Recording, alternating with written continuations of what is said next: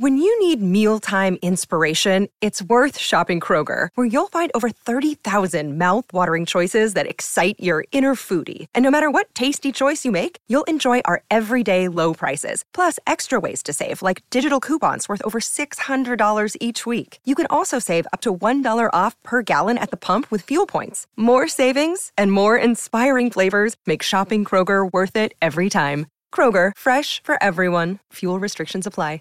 Save big on your Memorial Day barbecue, all in the Kroger app. Get 3-pound rolls of juicy 80% lean ground beef for $3.49 a pound with a digital coupon. Then get select varieties of flavorful Powerade, Body Armor Super Drink, or Arizona tea for 77 cents each, all with your card. Shop these deals at your local Kroger today, or tap the screen now to download the Kroger app to save big today. Kroger, fresh for everyone. Prices and product availability subject to change. Restrictions apply. See site for details. This episode of Writing Excuses is brought to you by Audible. Visit audiblepodcast.com/excuse to start your free trial membership. Season 8, Episode 28.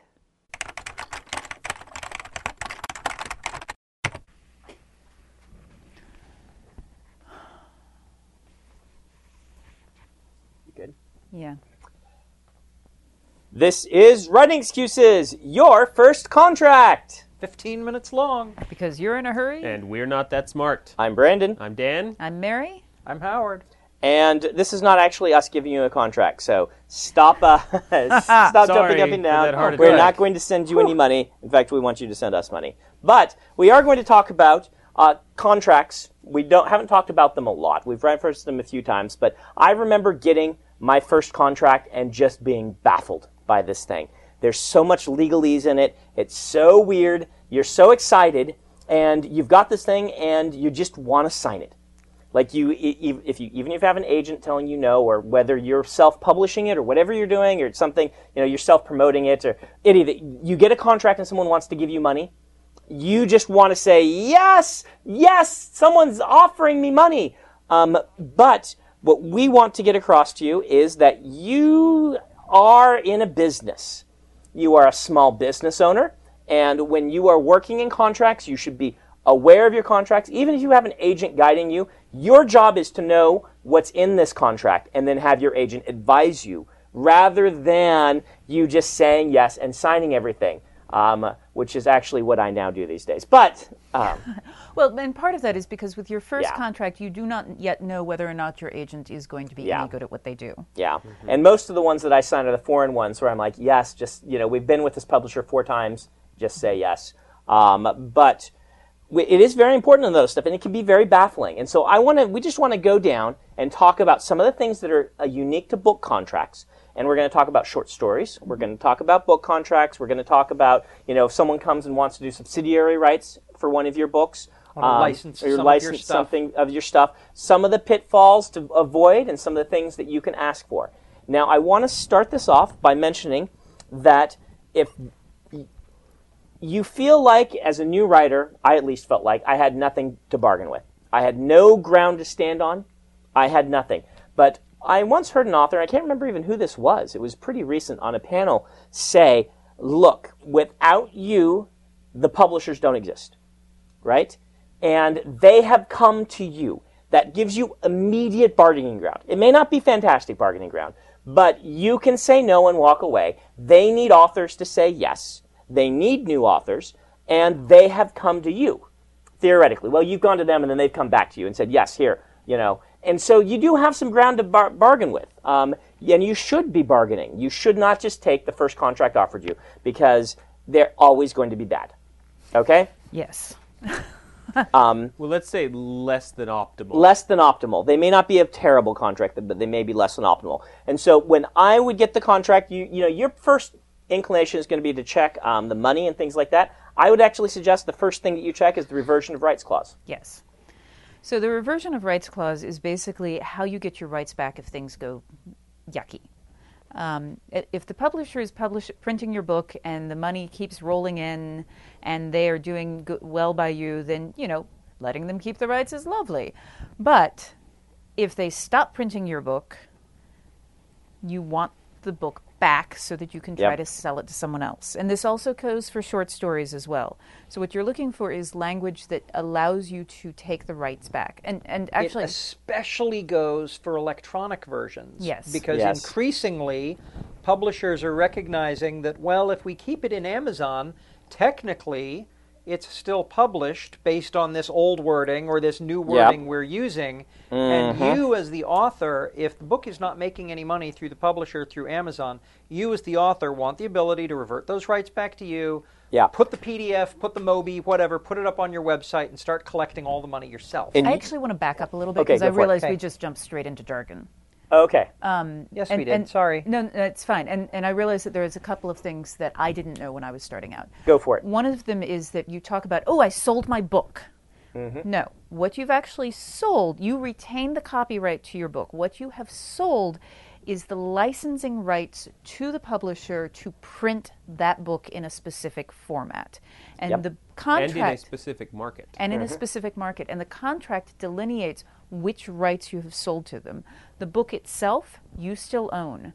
And a lot of contracts today will say that you are selling them you're selling them this license for what they call term of copyright, which means the entire time that book is in copyright, they control those rights. They are trying to slip those into contracts. Mary's saying that a lot of them are doing that. They shouldn't be, right?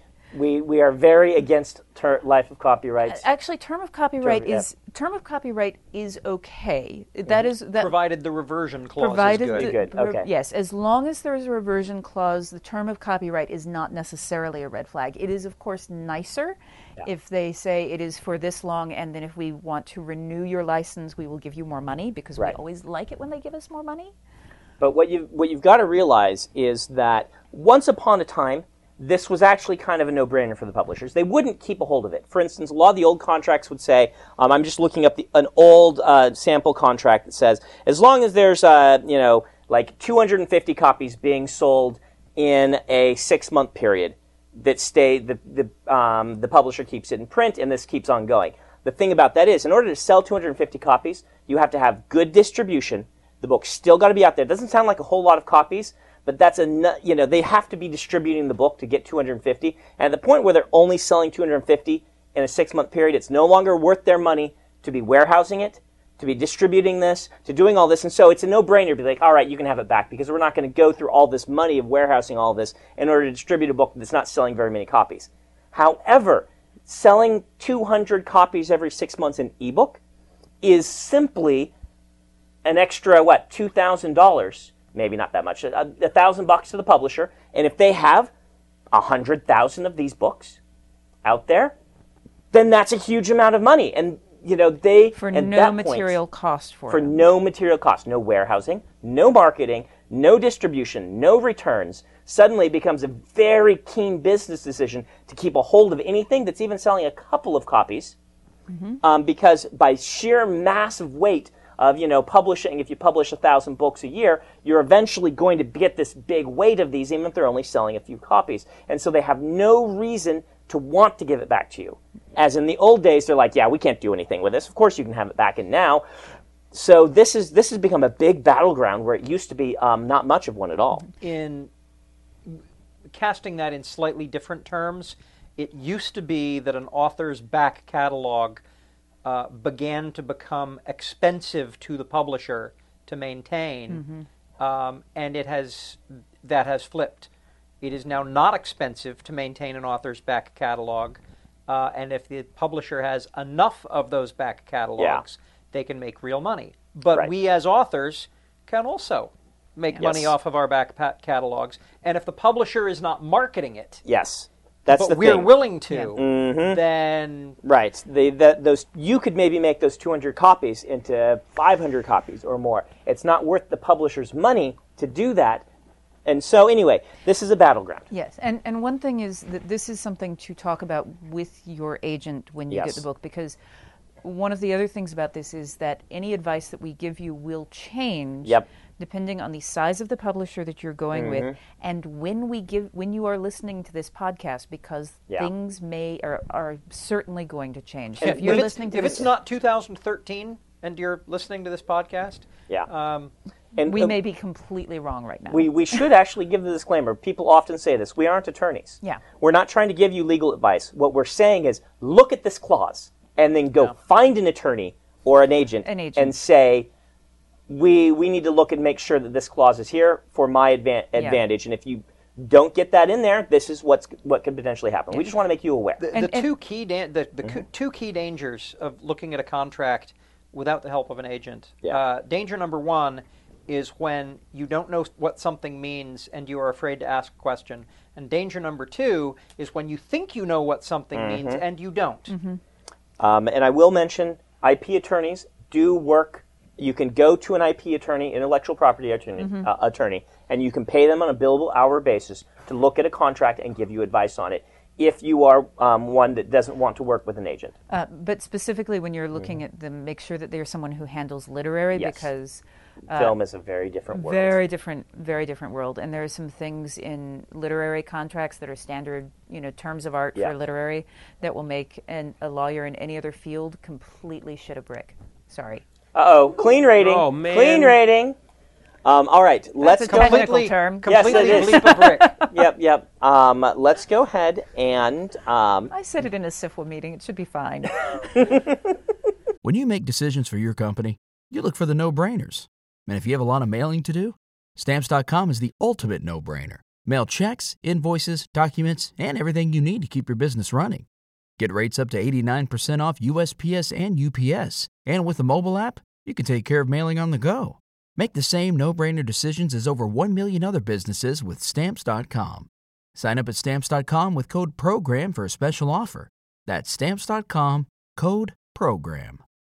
When you need mealtime inspiration, it's worth shopping Kroger, where you'll find over 30,000 mouth-watering choices that excite your inner foodie. And no matter what tasty choice you make, you'll enjoy our everyday low prices, plus extra ways to save, like digital coupons worth over $600 each week. You can also save up to $1 off per gallon at the pump with fuel points. More savings and more inspiring flavors make shopping Kroger worth it every time. Kroger, fresh for everyone. Fuel restrictions apply.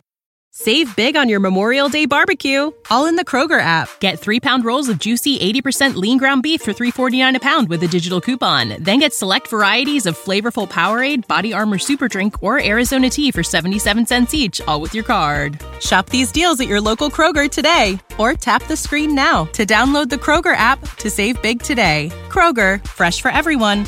Prices and product availability subject to change. Restrictions apply. See site for details.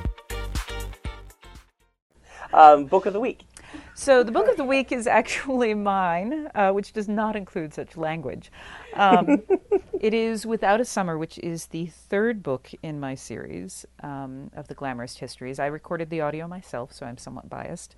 This is basically taking place in the year 1816, which is historically called the Year Without a Summer. And that's because we had a volcano go off and worldwide climate drop to the point that there was snow in Washington, D.C. in July. So basically you have really unseasonable weather and people blaming the magicians for it, the glamourists, when it is not their fault.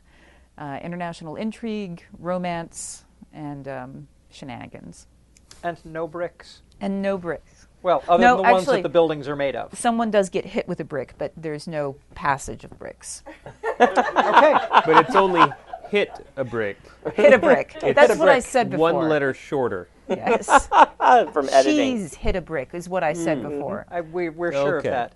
audiblepodcast.com/excuse. Start a 30-day free trial membership and get a copy of Without a Summer by Mary Robinette Kowal absolutely free by launching this membership, and it will be awesome.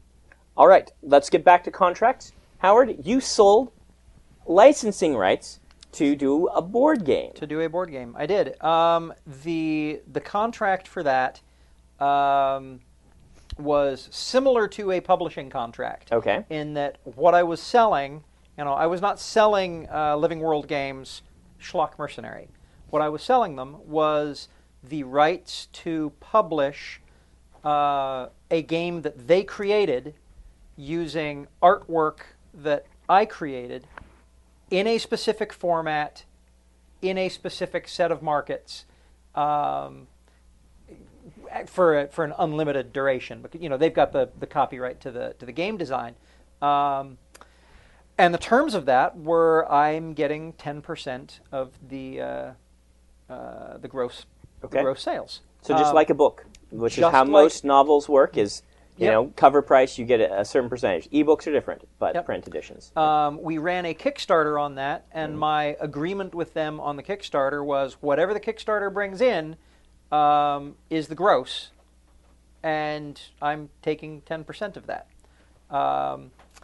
And then I talked to my colorist, and I have a standing agreement with my colorist that outside of certain things, if we're doing merchandise, if I do line art and hand it to him to color, I'm going to give him 50% on that merch. And because of that contract, I talked to him and said, hey, you know what, Travis, what would be fair is if you get half of what I get for this board game, because I do not have the time to color this, and I do not have the time to pay you up front to color this. Are you willing to work for the royalty? And he was game. And so we each made, off the Kickstarter, about $5,000, which is not fantastic money. And the game is now out there in the market, and everyone should play it. And everyone should play it and buy a copy because it's wonderful, good fun. What if someone were to come to someone, if a publisher came to one of our listeners, and would want to do something like this? Are there any piece of advice you could give? Oh, advice number one is to make sure that, and if you're not working with a literary publisher, if you're not working with a traditional book contract, if you're working with somebody who's trying to make some sort of merchandise, you need to make sure that you are only selling them the rights that you think you are selling them. Okay. Yes. This game publisher, I was not selling them board game rights to Schlock Mercenary. I was selling them the rights to use Schlock Mercenary names and artwork as defined later in the contract as attached to this game they had written, which means that if I want to make a board game myself with my own rules, I can still do that. If I want to make a role-playing game, I can still do it. I did not sell them universal game rights. Now, because of that contract, they retained rights to that game, and one of the things in that contract said, well, if somebody wanted to make a video game out of this board game,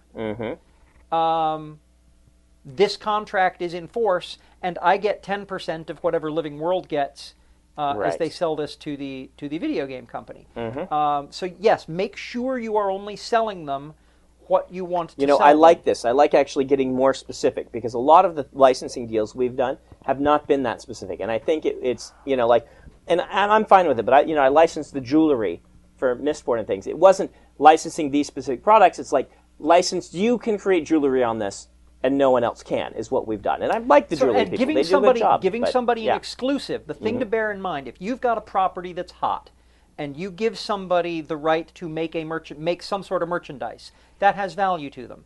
If you give them the right to make exclusive merchandise, you should ask for more money, because what you are then telling them is, I'm giving you the whole market. I'm not letting anybody compete with you, and if I want to make money, I have to advertise your services, and so it's worth more to them.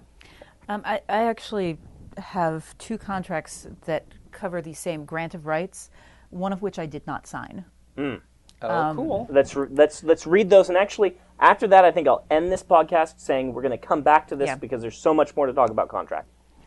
Okay, so this is grant of rights. Author hereby grants to publisher the exclusive right to publish the work as a part of the book, including the irrevocable right to print, publish, and distribute, and to cause others to print, publish, and distribute one or more editions of the book in any and all media now known or developed in the future, in all formats of electronic, magnetic, digital, laser, and optical-based media in any and all languages throughout the world, and in connection with the advertising and promotion of all the foregoing.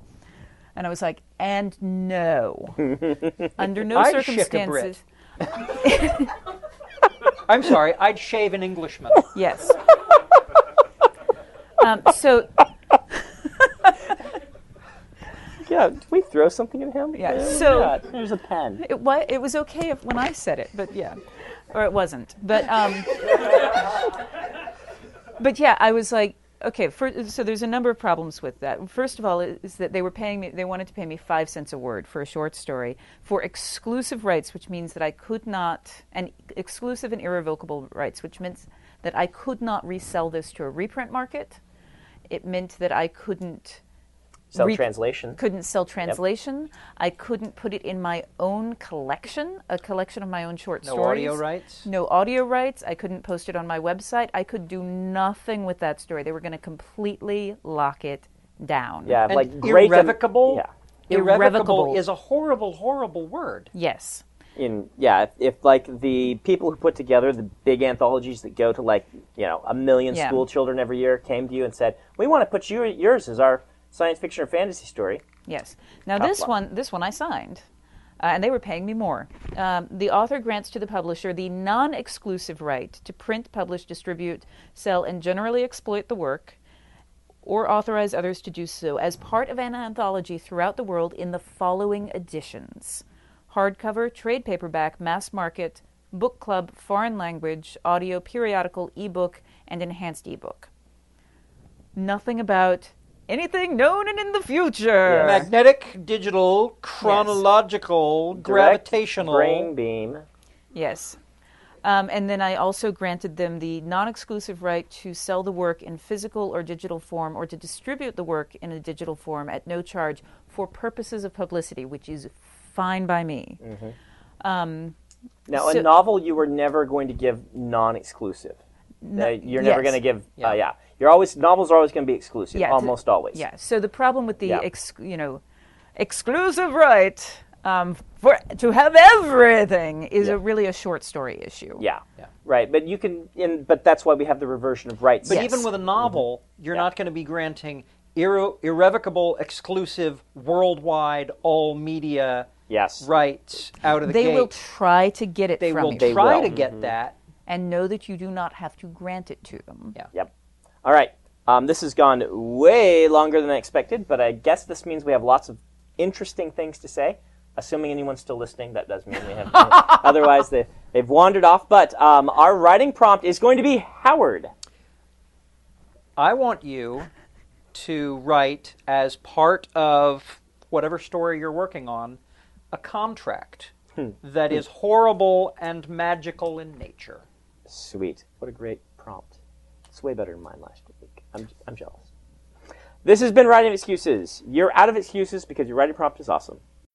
When you need mealtime inspiration, it's worth shopping Kroger, where you'll find over 30,000 mouth-watering choices that excite your inner foodie. And no matter what tasty choice you make, you'll enjoy our everyday low prices, plus extra ways to save, like digital coupons worth over $600 each week. You can also save up to $1 off per gallon at the pump with fuel points. More savings and more inspiring flavors make shopping Kroger worth it every time. Kroger, fresh for everyone. Fuel restrictions apply.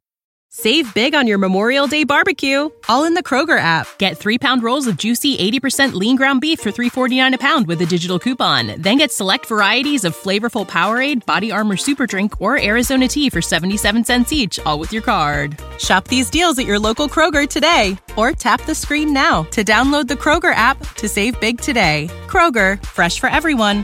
Prices and product availability subject to change. Restrictions apply. See site for details.